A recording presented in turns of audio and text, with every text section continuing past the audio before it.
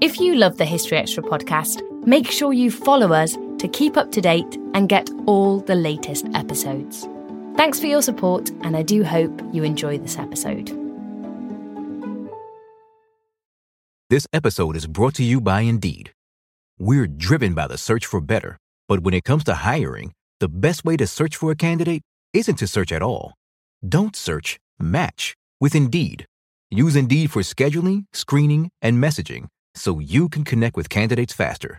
And listeners of this show will get a $75 sponsored job credit to get your jobs more visibility at Indeed.com/HistoryExtra. Just go to Indeed.com/HistoryExtra right now and support our show by saying you heard about Indeed on this podcast. Terms and conditions apply. Need to hire? You need Indeed. When you need mealtime inspiration, it's worth shopping Kroger, where you'll find over 30,000 mouth-watering choices that excite your inner foodie. And no matter what tasty choice you make, you'll enjoy our everyday low prices, plus extra ways to save, like digital coupons worth over $600 each week. You can also save up to $1 off per gallon at the pump with fuel points. More savings and more inspiring flavors make shopping Kroger worth it every time. Kroger, fresh for everyone. Fuel restrictions apply. In this ad for the Mobile One brand, I have 30 seconds to remind you about your first time driving. Remember the feeling, the freedom, how the world felt bigger and smaller at the same time? Because you were in the driver's seat. The truth is, driving never changed. You did. You got a job, a phone, and then a phone that was also a computer with emails that could find you anywhere, and then you were trapped. But here's the good news. It's never too late to break free. Mobile One, for the love of driving. Visit loveofdriving.us/radio to learn more.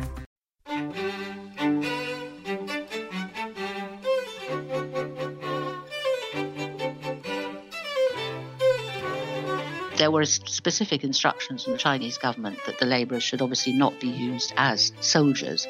But of course, some of them did come very close to the front. If you were bringing up ammunition to the front lines, if you were digging trenches, as the front line moved, you could get caught. That was Francis Wood talking about members of the Chinese Labour Corps during the First World War. Let's not forget they volunteered to come from China. They have travelled thousands of miles to the Western Front. They're working 7 days a week for very low wages, and they're regarded as a step below the white officers whom command them. And that was Spencer Jones on the way in which Chinese labourers were sometimes regarded. You're listening to the History Extra podcast from BBC History Magazine. We're the UK's best-selling history magazine, available in print and several digital formats all over the world. Find out more at historyextra.com/subscribe or look out for us in your digital newsstand or app store. Hello and welcome to the History Extra podcast. I'm Rob Attar, the editor of BBC History Magazine. This Sunday, the 12th of November, Channel 4 will be broadcasting a documentary entitled Britain's Forgotten Army, which tells the little-known story of the vast numbers of Chinese workers who came to Europe during the First World War to assist the Allied war effort. It also follows the successful campaign to have a memorial in the United Kingdom to commemorate the contribution of the Chinese Labour Corps. Our world history editor, Matt Elton, has been speaking to some of the historians who worked on the programme. And first of all, we'll hear from Dr. Francis Wood, who is former curator of Chinese collections at the British Library. So for people who might not have heard of this story, what was the Chinese Labour Corps and how did it come about? The Chinese Labour Corps was something like 140,000 Chinese who came over to Europe to serve in the First World War from 1917 onwards. It was a response to the desperate shortage of manpower felt by Britain and France in particular, that the battles on the Somme had been so devastating that they were very, very short of manpower, and what they couldn't do was afford to have soldiers and all the infrastructure that's needed to keep a front going. So they hired labourers from China to build roads, to dig trenches, to keep up the supply of ammunition and all sorts of other things to the front. When the tanks came in, the Chinese were in charge of cleaning and repairing the tanks and did very well on that. They did all the sort of heavy-duty infrastructural work that's absolutely essential to keep a war going, as it were. Why did they turn to China for this? Because there was a terrible problem in Europe. I mean, everyone was either fighting or desperately needed elsewhere. The shortage of manpower in Europe was so very strong. There was some use by the British in particular, and the French actually, of colonial troops, but not really colonial labour so much. And I think they found in general that it was much more difficult for people like Indians to come and work in the horribly cold and muddy Western Front. So the Chinese themselves, I mean, they had made an offer of labour. They made offers to the British to help in World War I right from the very beginning. But it was a slightly complicated business because China was officially neutral.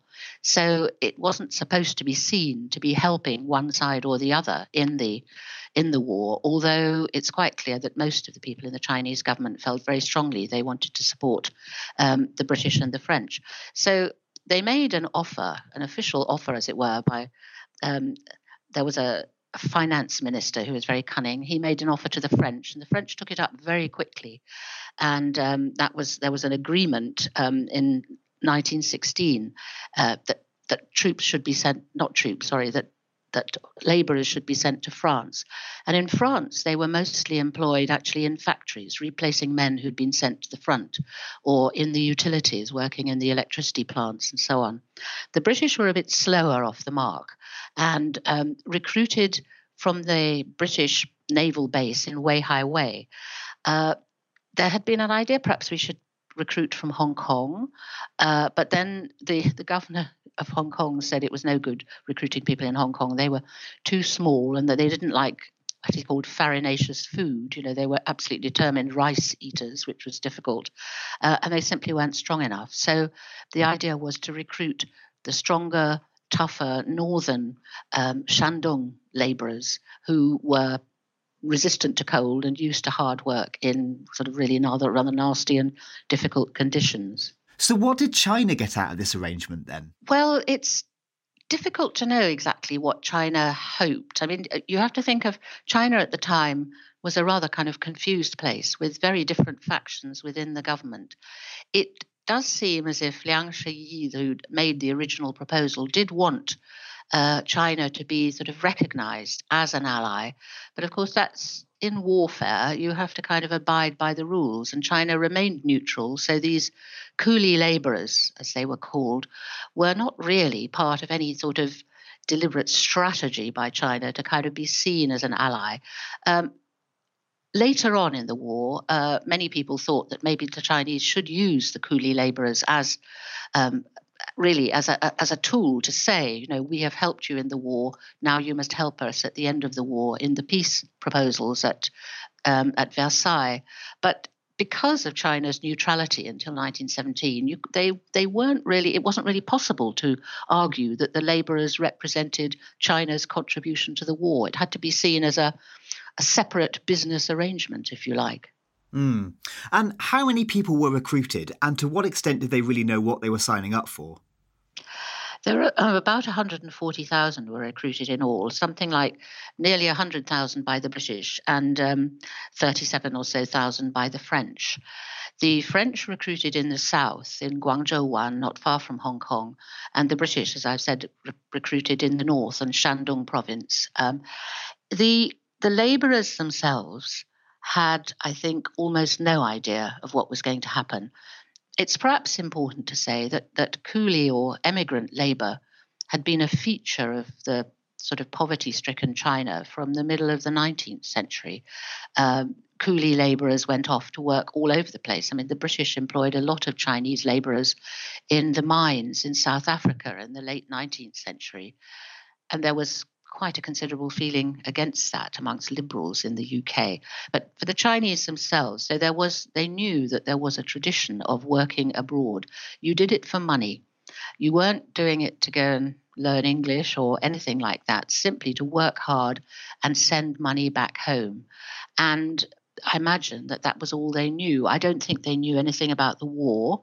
There were specific instructions from the Chinese government that the labourers should obviously not be used as soldiers, But of course, some of them did come very close to the front. If you were bringing up ammunition to the front lines, if you were digging trenches, as the front line moved, you could get caught. And that did sometimes happen to these poor labourers. You mentioned money there. How much were they paid on average, roughly?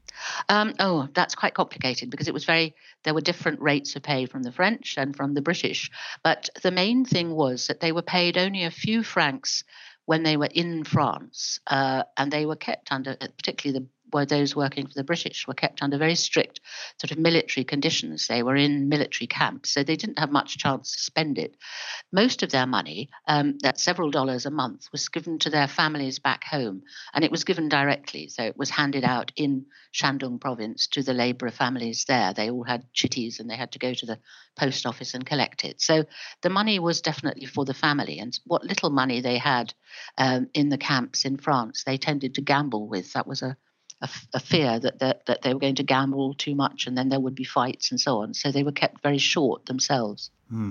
We should talk about the journey to Britain from China. How long did that take and what were conditions like?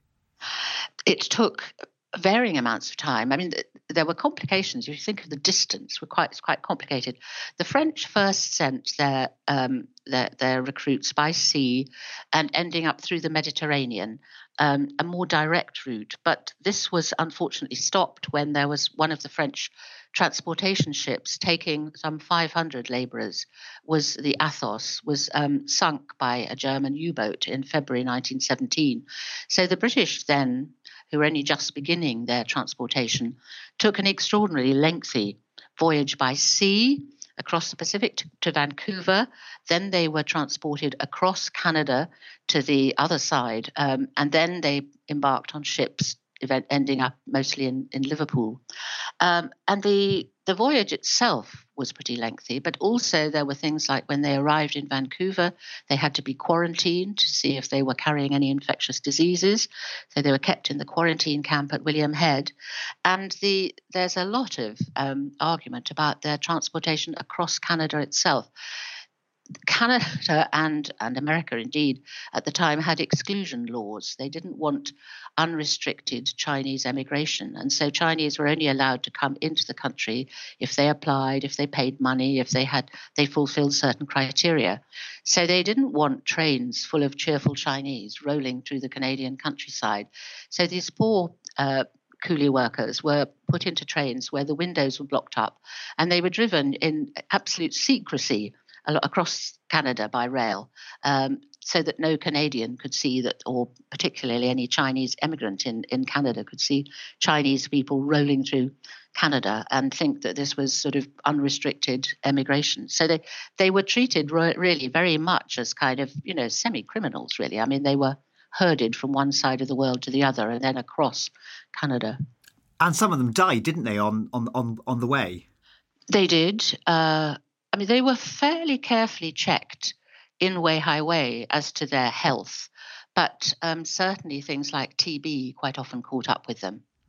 So once they arrived, whereabouts were they located and what sort of jobs did they do? We've talked a bit about this, but what sort of things did they do? They get to Liverpool and then their movements in England, it's quite interesting. It's incredibly difficult to find out about how they travelled around England, but probably by train down to the south coast and then by ship across to France. When they were in France, they were, as I say, kept in sort of military camps, housed in tents and sort of temporary dwellings, and they did a variety of manual work. They dug trenches. They were apparently much faster at digging trenches than British soldiers or Indian soldiers. There are statistics showing that they were absolutely record-breaking trench diggers. They carried ammunition up to the front. They mended the railways that also brought ammunition and food and so on and supplies to the army. They kept the railways going. They kept roads clear when the roads were bombed and so on. The holes had to be filled in. They kept airfields, such airfields were used, where they kept those clear when there were bombs. Again, the holes had to be filled in so that planes could land safely. And when tanks were finally used in the First World War, the Chinese did a great deal of work on the tanks, keeping them clean, maintaining them, and also rolling out the bundles of wood that were used to help them get across trenches and so on. So they were very close to the front line and essential in supplies. One of the things I found quite funny was that a few of them were also used as batmen by the British soldiers. That there's a wonderful phrase book which was produced for the use of the British Army when dealing with the Chinese Labour Corps, and one of the sections is clearly intended for a sort of personal servant. It's full of phrases like, in Chinese, like "bring me a basin, I want to wash," "clean my shoes," "put them under the bed," "do this, that, and the other." And I had no idea that Chinese coolies might be used in that way. That's amazing. I mean, how dangerous or hard were the conditions in which they worked? The conditions were undoubtedly hard. I mean, you have seen pictures of trench warfare, the mud, the rain, the shelling, which was fairly constant. So conditions were very hard. They weren't actually fighting, so they weren't completely at the front, but they had to do all sorts of ghastly jobs as well. Particularly towards the end of the war, things like clearing battlefields of dead bodies and then clearing away ammunition, whether used or unused. So quite dangerous things. They were very close to things like potentially exploding ammunition. They were also shelled sometimes when shells went slightly beyond the front line. So their conditions were unpleasant, uncertain, and dangerous. Are there any particular episodes of the war that we should rethink in terms of these people's contribution to it? I think their work with the tanks is quite extraordinary. I mean, if you go to the Tank Museum, you can read the most extraordinary tributes that were paid to the Chinese labourers by the people who worked sort of in charge of them, that the tank regiments could not have survived without the Chinese. And I think you also have to think that, the terrible worry. I mean, people like Lloyd George and Churchill were fairly convinced in 1916 that we were going to lose the war because of a shortage of manpower. And were it not for the Chinese, that would probably have happened. So they were absolutely vital, because you can't run a front line, an army. You can't fight battles unless you've got supplies coming up. And the Chinese were largely responsible for the maintenance of supplies to the Western Front. Was there much acknowledgement at the time of how useful these people were? I think it's very interesting that at the time, the people who worked with them were generally quite impressed. I mean, there were an awful lot of Punch cartoons about the Chinese being rather daffy and wearing 3 hats at a time and not knowing what their numbers were and so on. But generally speaking, the people who worked with them spoke of them very warmly. The really awful thing, I think, is that it's particularly after the war that you get people like Lloyd George and Balfour who say, that China did absolutely nothing in the war. Balfour said something like, why should the Chinese get any kind of favourable treatment from us? They didn't give a penny to the war and they did not lose a single life. Well, I mean, that is blatantly untrue. Many coolie lives were lost, 500 in the Athos, and probably several thousands as well. I mean, you only have to go to the cemeteries in northern France and you can find all the Chinese cemeteries. So people like Balfour say the Chinese contributed nothing, which is absolutely untrue. And people like Lloyd George said, after the war, though he was desperate to get the Chinese there, after the war, he says, well, they didn't make much of a contribution really. So I think in a sense they were, at the time they were known, they were to some extent recognised, but it's almost immediately after the war, they just get forgotten totally. Why do you think those people said those things? Oh, politics around Versailles. I mean, if you look at the Versailles Treaty, it is the most extraordinary event, and the events leading up to Versailles. I mean, we're still living with all of this. What is Europe now but the result of a lot of decisions made at the Versailles Treaty? What was the Second World War? Well, the result of Versailles. The politicking, the dividing up of countries, the deciding who was good and who was bad was absolutely appalling. And the Japanese, of course, who were British allies in the First World War, although as many of the British ambassadors and generals felt they were the most unreliable allies you could possibly have. But Japan was a rising power. Japan was determined to take over China. And in a way, you can see all of Japan's all that Japan did in the First World War was a move towards its invasion of China. And that continues after the war through the 30s. They get what they want at Versailles. They're given the German possessions in Shandong. The Chinese don't get their territory back. The Japanese get it. And the period immediately after the war is of the rise of Japan. And it's not until rather late in the day that I think that Europeans realize that they have actually given Japan, as it were, the excuse to just continue its invasion of China. What happened to these people next then? Those who worked for the British, who'd been hired by the British, were all sent home. They were all put on ships. They were returned to, in fact, mostly to Qingdao, which ghastlyly by then was in Japanese hands. And they were paid off. They were given their fare home and food for the journey. The first to return were the sick, who were brought back in November 1918, and the last to go back were the criminals, who arrived back in 1920. And as far as we know, they just really, almost all of them, just sort of returned to the life of farm labourers. I mean, the reason they had left in the first place was poverty and famine in the area, and they go back to the same hard life of peasant farmers in the area that they'd come from. Of those who worked for the French, about 3,000 stayed in France. Their living conditions had been very different because most of them worked, as I said, in factories or in the utilities. They weren't kept in military camps under the same sort of discipline. Some of them were housed in tents, some of them lodged with French families. And you do find quite a large number who married French wives and stayed on quite happily. So it was a very different story for the French labourers and for those who'd worked for the British. Thank you. Why has this story remained secret for so long, and what led to it finally coming to light? It's interesting that there is this fantastic interest in the Chinese Labour Corps, which is absolutely marvellous. I think there have been initiatives for quite a long time. There's a wonderful man called Steve Lau, who has been trying for at least a decade, if not longer, to put up a memorial to the Chinese Labour Corps, because he felt they are a forgotten group from the First World War, and he's been working hard for a decade. And then I suppose we're coming up, of course, to the 100th. Well, in fact, we've passed the 100th anniversary of those going to France, and the first leaving England was on the 18th of January 1917. But it's sort of this year is the year in which most of the labourers who went to work for the British celebrates its centenary. So it's probably that.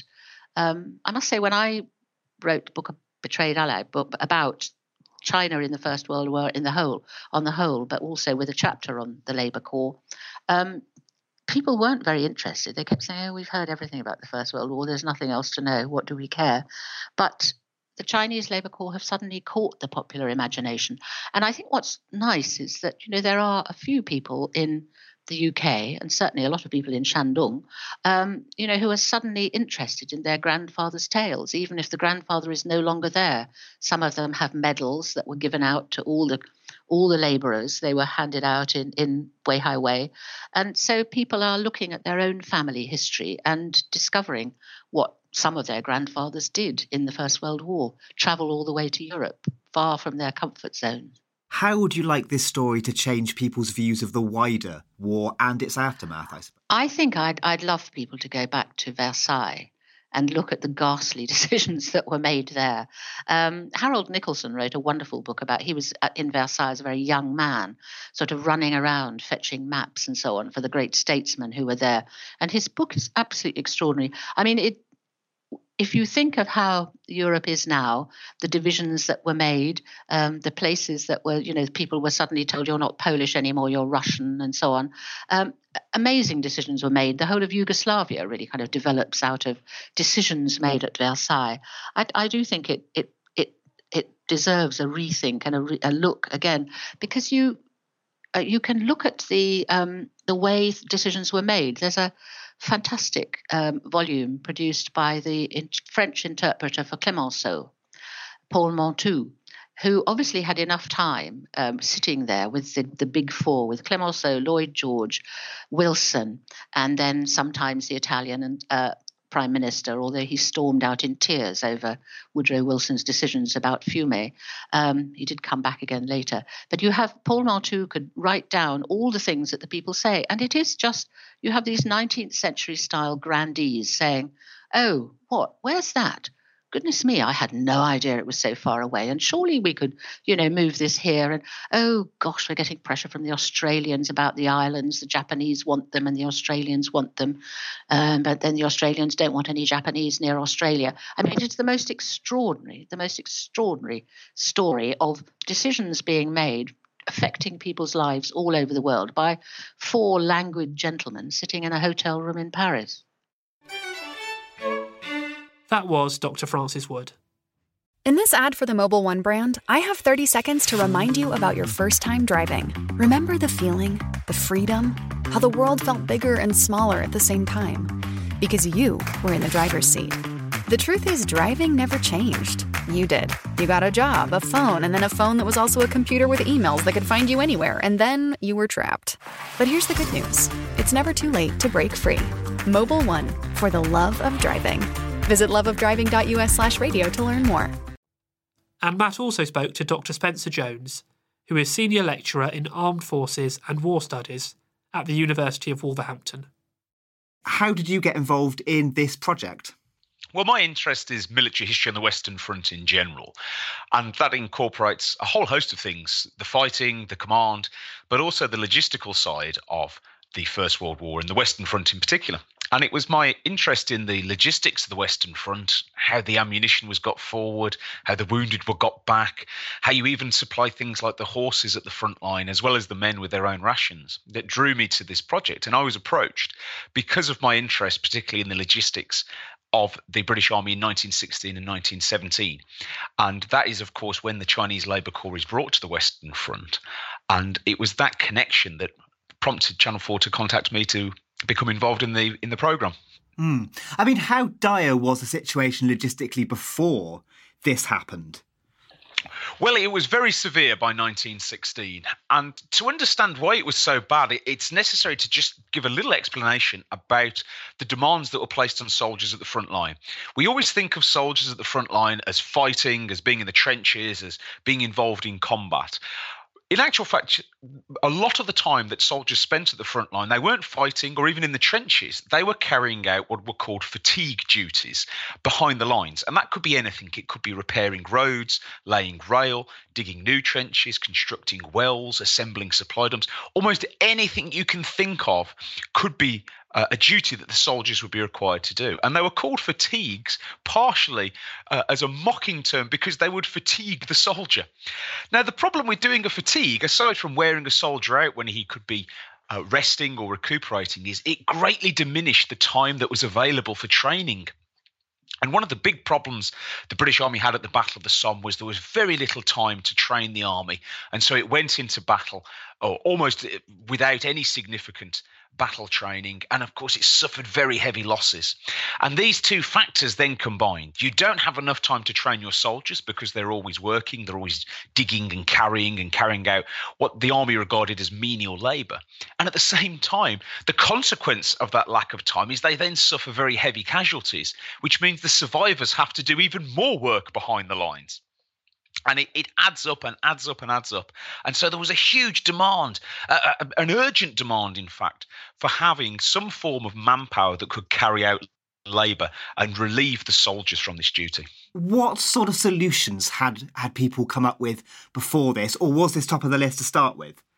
This was largely top of the list to begin with. There had been work on logistics, of course, before 1916. The rail system the British Army used had been reformed in 1916 under the leadership of Sir Eric Geddes, who was a civilian railwayman who came and brought civilian methods to military railways.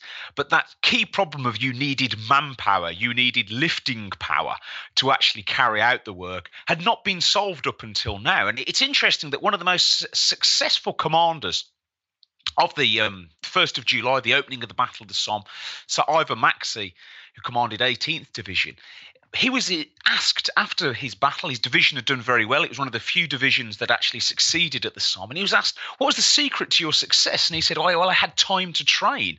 And he said, if we could scour the British Empire for labour of any kind who could relieve our soldiers of some duties, we would do a lot better in our next battle. And so even the soldiers at the front line are identifying a need to have additional manpower, labourers to come and carry out some of this work. So why did attention turn to China and not anywhere else, say? Well, there are a number of reasons why China was chosen. First of all, we have to remember there was a long history of China exporting labour to the West. The great expansion of the American railroads after the American Civil War in the 1860s and 70s had been fueled largely by Chinese labour. Similar work had been carried out in Canada as they constructed their railroads, again using Chinese labour. And Britain had recent experience of bringing Chinese labourers to a war zone, and that had been in South Africa in the Boer War. After the Boer War had finished in 1902, there was a need to reconstruct the country, which had been devastated by war, and also to get the economy up and running again through mines and so on. And a huge number of Chinese labourers had been brought out in 1902 and 1903 and put to work in South Africa. The British knew that the Chinese were willing to work. They regarded the Chinese as a particularly hardy people, willing to travel, willing to carry out long hours. And of course, and perhaps most important for the British economy, the Chinese were willing to work for a very cheap wage. Was there any political or military resistance to this plan? I'm not aware of any military resistance. I think the military was simply glad to have labourers behind the lines who could carry out work rather than their soldiers. But this was something of a political hot potato, or at least it had been in the past. The use of Chinese labourers in South Africa at the start of the Edwardian period had been very controversial. In fact, it had been a factor that brought down Arthur Balfour's Conservative government in 1906. The opposition was founded on two principles. One was a liberal opposition who regarded the transportation of labour from elsewhere around the world as somewhat unsavoury, particularly as the workers were often ill-treated. The second strand to this opposition was actually largely from the unions, who believed that the introduction of unskilled foreign labour into the British Empire would diminish wages, would reduce the rights of employees and so forth. And so they opposed it on those grounds. So we actually see two strands of political opposition to the use of Chinese labour. Was the kind of work, the task that these people did, similar to what their British equivalent would have been, or was there a distinction in some way?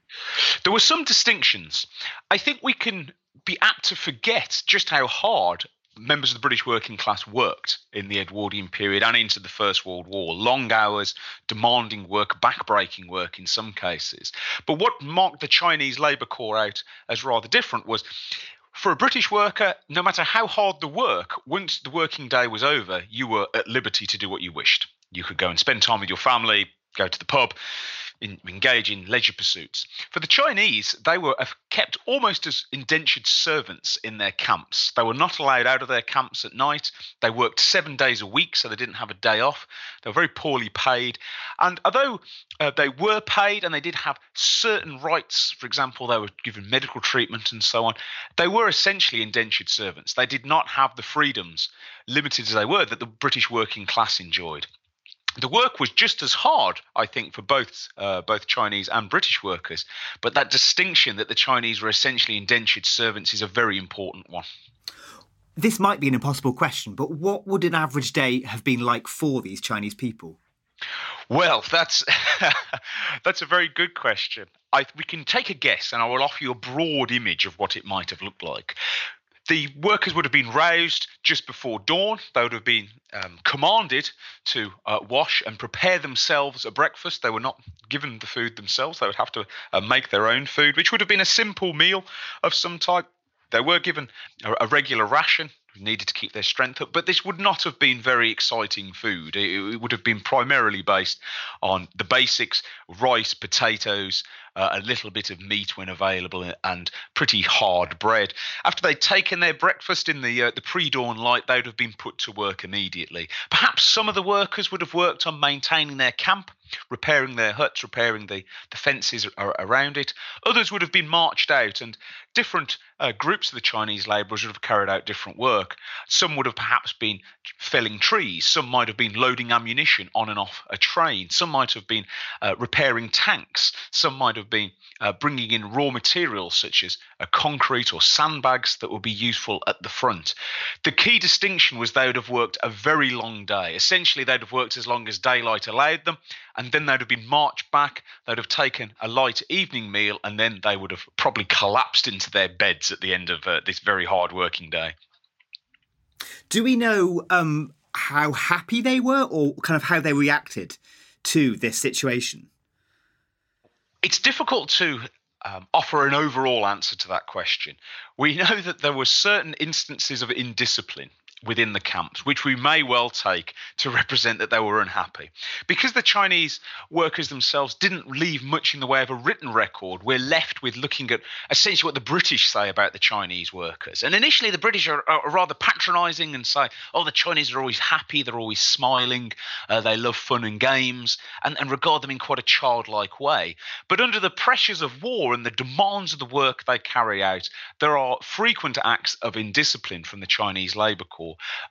These can include fighting amongst themselves, attempts to escape, attempts to breach the curfew, and so on. And the impression one gains is at least a proportion of these workers are well and truly fed up with their conditions and are seeking almost anything they can do to escape them or relieve the monotony. And much of the indiscipline the Chinese Labour Corps records is to do with gambling. It's to do with low-level scuffles, which suggest a sort of frustrated workforce just trying to find something to lighten the load of their work.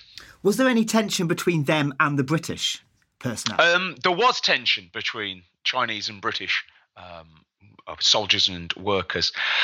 Generally, the two did not entirely mingle. The Chinese were kept relatively far away from the front line, but that was a very, very distinct decision made by the British. They did not want Chinese workers fraternising with either French civilians or British soldiers. And of course, this contributed to, if not mutual hostility, at least mutual misunderstanding. There was no opportunity for British soldiers and Chinese workers to get to know one another on a personal level. And that was very different from, say, the British Army and the Indian Army, which did have the opportunity to mingle with one another. And so the Chinese were regarded almost with patronising eyes by the British. I'm not sure that we could say the British Army regarded them with hostility, but they simply regarded them through the eyes of ignorance. And at the same time, we know little about what the Chinese really thought of the British whom they were working with. Again, the lack of a written record makes it difficult to determine. Where we do see a positive relationship between the two, it is rather framed in the language of the empire. So the Chinese are regarded as a rather childlike race, one that needs to be looked after by the superior British white race. And we can look at that now with our 21st century eyes and imagine it must have been tremendously patronising for the Chinese workers who, let's not forget, they volunteered to come from China. They have travelled thousands of miles to the Western Front. They're working 7 days a week for very low wages, and they're regarded as a step below the white officers whom command them. I mean, is that lack of written record a key reason in the fact that this story isn't widely remembered or hasn't been fairly recently? It's certainly a factor. We are somewhat dependent, and have been for a long time, on some form of written record.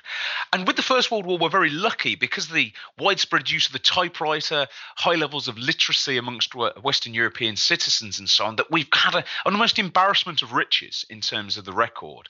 And so it's perhaps natural that the Chinese Labour Corps, as it has not left us much of a written record, has been neglected.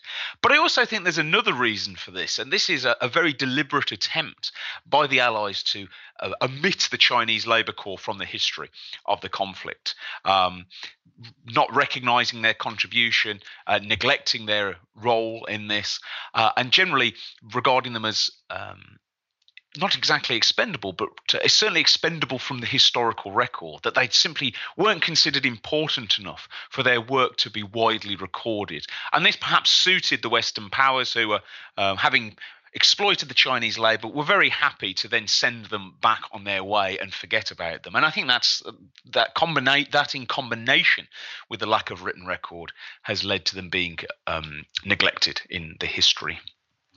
I mean, what does this episode tell us about the British Empire in this period more broadly?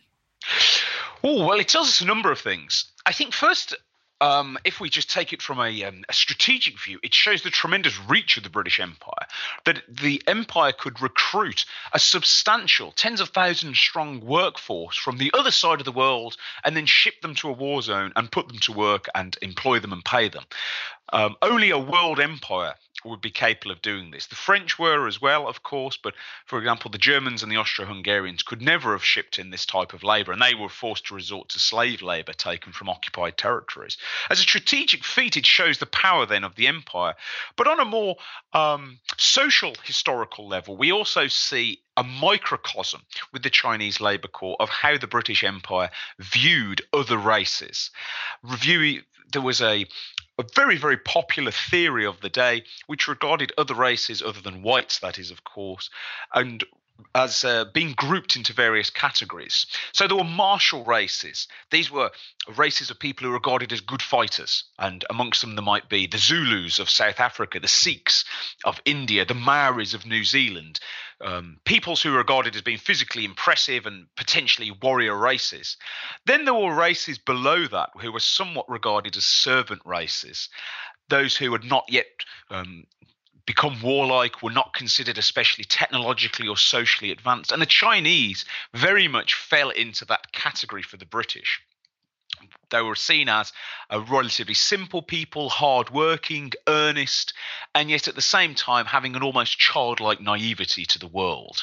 And that inherent latent racism within the British contributed to the way the Chinese were treated. They were not treated as equals to British workers. No British worker would have put up with those type of conditions, and yet the Chinese were expected to. And that tells us a lot, I think, about race relations within the British Empire at this time. So there was a plaque unveiled, I think for the first time, wasn't there, a few weeks ago. Why do you think something like that is important? Well, the unveiling of the plaque to the Chinese Labour Corps is tremendously important because it's the first time there has been official remembrance and recognition of the Chinese Labour Corps within Britain itself. It's the first time they've been given a memorial to emphasise both their sacrifice and, of course, the importance of their work. And that's a real step forward in remembering Britain's forgotten army. And what do you hope this documentary and this project more generally achieves? I hope it sheds light on a really forgotten aspect of the First World War, and I hope it's of interest to a huge range of those who study the subject. We're all familiar with the generals and the big battles of the First World War, and they're fascinating in their own right, but we're so apt to forget things that went on behind the lines. And so even for those who might be more interested in the fighting, I'm sure it will be of very great interest to them to see how logistics were carried out behind the lines. For those who are interested in the British Empire, this is a really good snapshot into a small and, I have to say, somewhat unsavoury story about the use of imperial labour, so to speak, for very much a British war.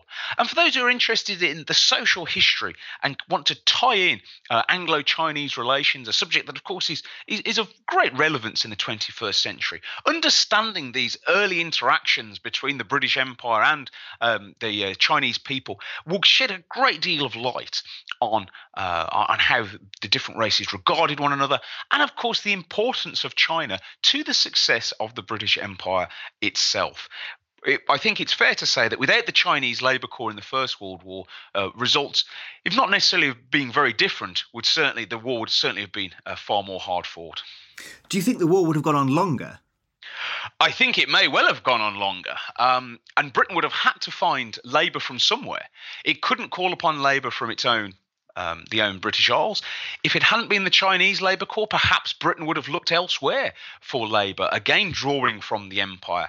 As it was, the Chinese came very willingly to participate in this labour work, came very willingly to the Western Front. And their contribution, and it's a willing contribution, we must remember, is worthy of remembrance. Do you think this story has any lessons for us in the 21st century? The Chinese Labour Corps story certainly has echoes for today. We're living in an era where we have much criticism of economic migrants. We have tensions between organised labour and governments. We have the pressures of globalisation. We have the pressure on wages. We read daily about the difficulties of sourcing sufficient labour for jobs that are considered difficult or unsavoury or ill-paid. And the Chinese Labour Corps story reminds us that nothing we are seeing now is necessarily new. We have gone through these tensions in the past. We have had the problems with requiring cheap, unskilled labour before, and we have not necessarily solved them a century on. And I think remembering and understanding and studying the Chinese Labour Corps and the difficulties they faced and the problems they encountered gives us a unique perspective on the difficulties and problems that economic migrants face in the present day. And perhaps we can look back on the experience of the Chinese Labour Corps, particularly how they were treated, the attitudes they encountered, the patronising approach of the establishment towards them. And perhaps we can learn something from that. And perhaps we can do better in the 21st century than our forebears did towards migrants in the 20th. That was Dr. Spencer Jones. And as I mentioned at the start, Britain's Forgotten Army airs on Sunday the 12th of November on Channel 4 at 7 p.m. And for more global history, don't forget to check out our sister title, BBC World Histories, which is available from many good newsagents and directly from us via the History Special Editions section of buysubscriptions.com. And meanwhile, the December issue of BBC History magazine has just gone on sale, featuring articles on the Balfour Declaration, the Blitz, Elizabeth I's love rival, and plenty more. Well, that's about all for today, but please do listen in on Monday when Michael Burley and Piers Brendan will be discussing the historical roots of some of modern society's biggest dilemmas. Thanks for listening to this History Extra podcast, which was produced by Jack Fletcher. Do let us know what you think about this episode by emailing podcast@historyextra.com, and we might read out your messages in future editions. Alternatively, why not keep in touch via Twitter or Facebook, where you'll find us at History Extra. For more great history content, don't forget to visit our website, historyextra.com, which is full of history articles, quizzes, image galleries, and more. Plus, it's where you can download hundreds of previous episodes of this podcast.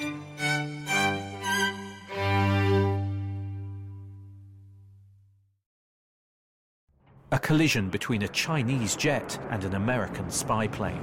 He came and rammed into our left wing. With relations increasingly strained, what are the chances of things spinning out of control? The Western world was asleep. I'm Gordon Carrera. I'll be exploring the friction in this most important of relationships and asking, has the West taken its eye off the ball? You cannot ignore China. From BBC Radio 4, this is Shadow War, China and the West. Listen wherever you get your podcasts.